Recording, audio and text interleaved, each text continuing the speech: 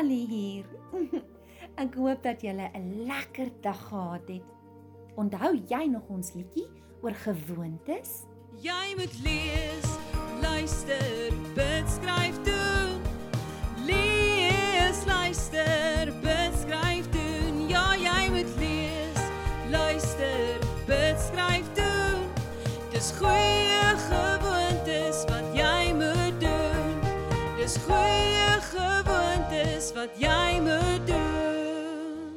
Sover het ons geleer dat ons Bybel moet lees, want dit vertel ons meer oor die grootste skat ooit, Jesus.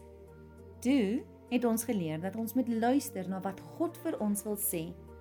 En dan moet ons met God praat. Wat is die volgende een? Jy moet lees, luister, bid, skryf, doen. Lees, luister, bid, skryf, doen. Ja, jy moet lees, luister, bid, skryf, doen. Dis goeie gewoontes wat jy moet doen.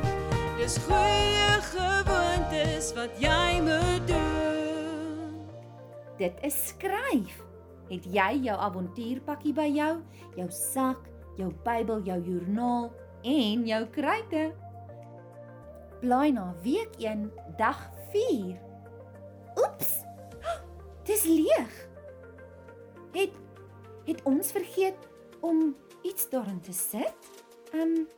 Nee, ons het dit leeggelos vir 'n rede.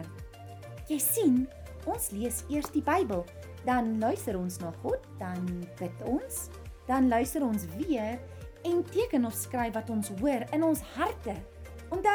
Onthou jy ons Bybelstorie vir die week?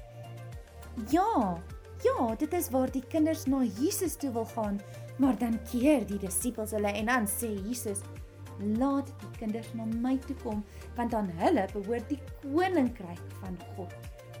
So aan watter prentjies of woorde dink jy as jy die storie lees? Vat jou tyd om te luister, te bid en skryf dan neer of teken prentjies van wat God vir jou wys. Kom ons bid. Liewe Jesus, dankie vir my Bybel.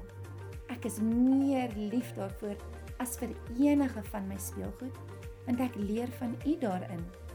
Ek bid dat U vir my sal wys wat om te teken. Amen. Wel, daar gaan jy. Ek gaan na die Bybelstorie van gister luister, dan bid, en dan weer luister, en dan enige iets teken waaraan ek kan dink.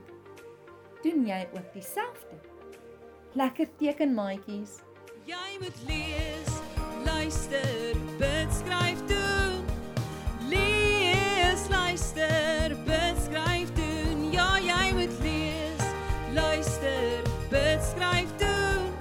Dis goeie gewoontes wat jy moet doen. Dis goeie gewoontes wat jy moet doen.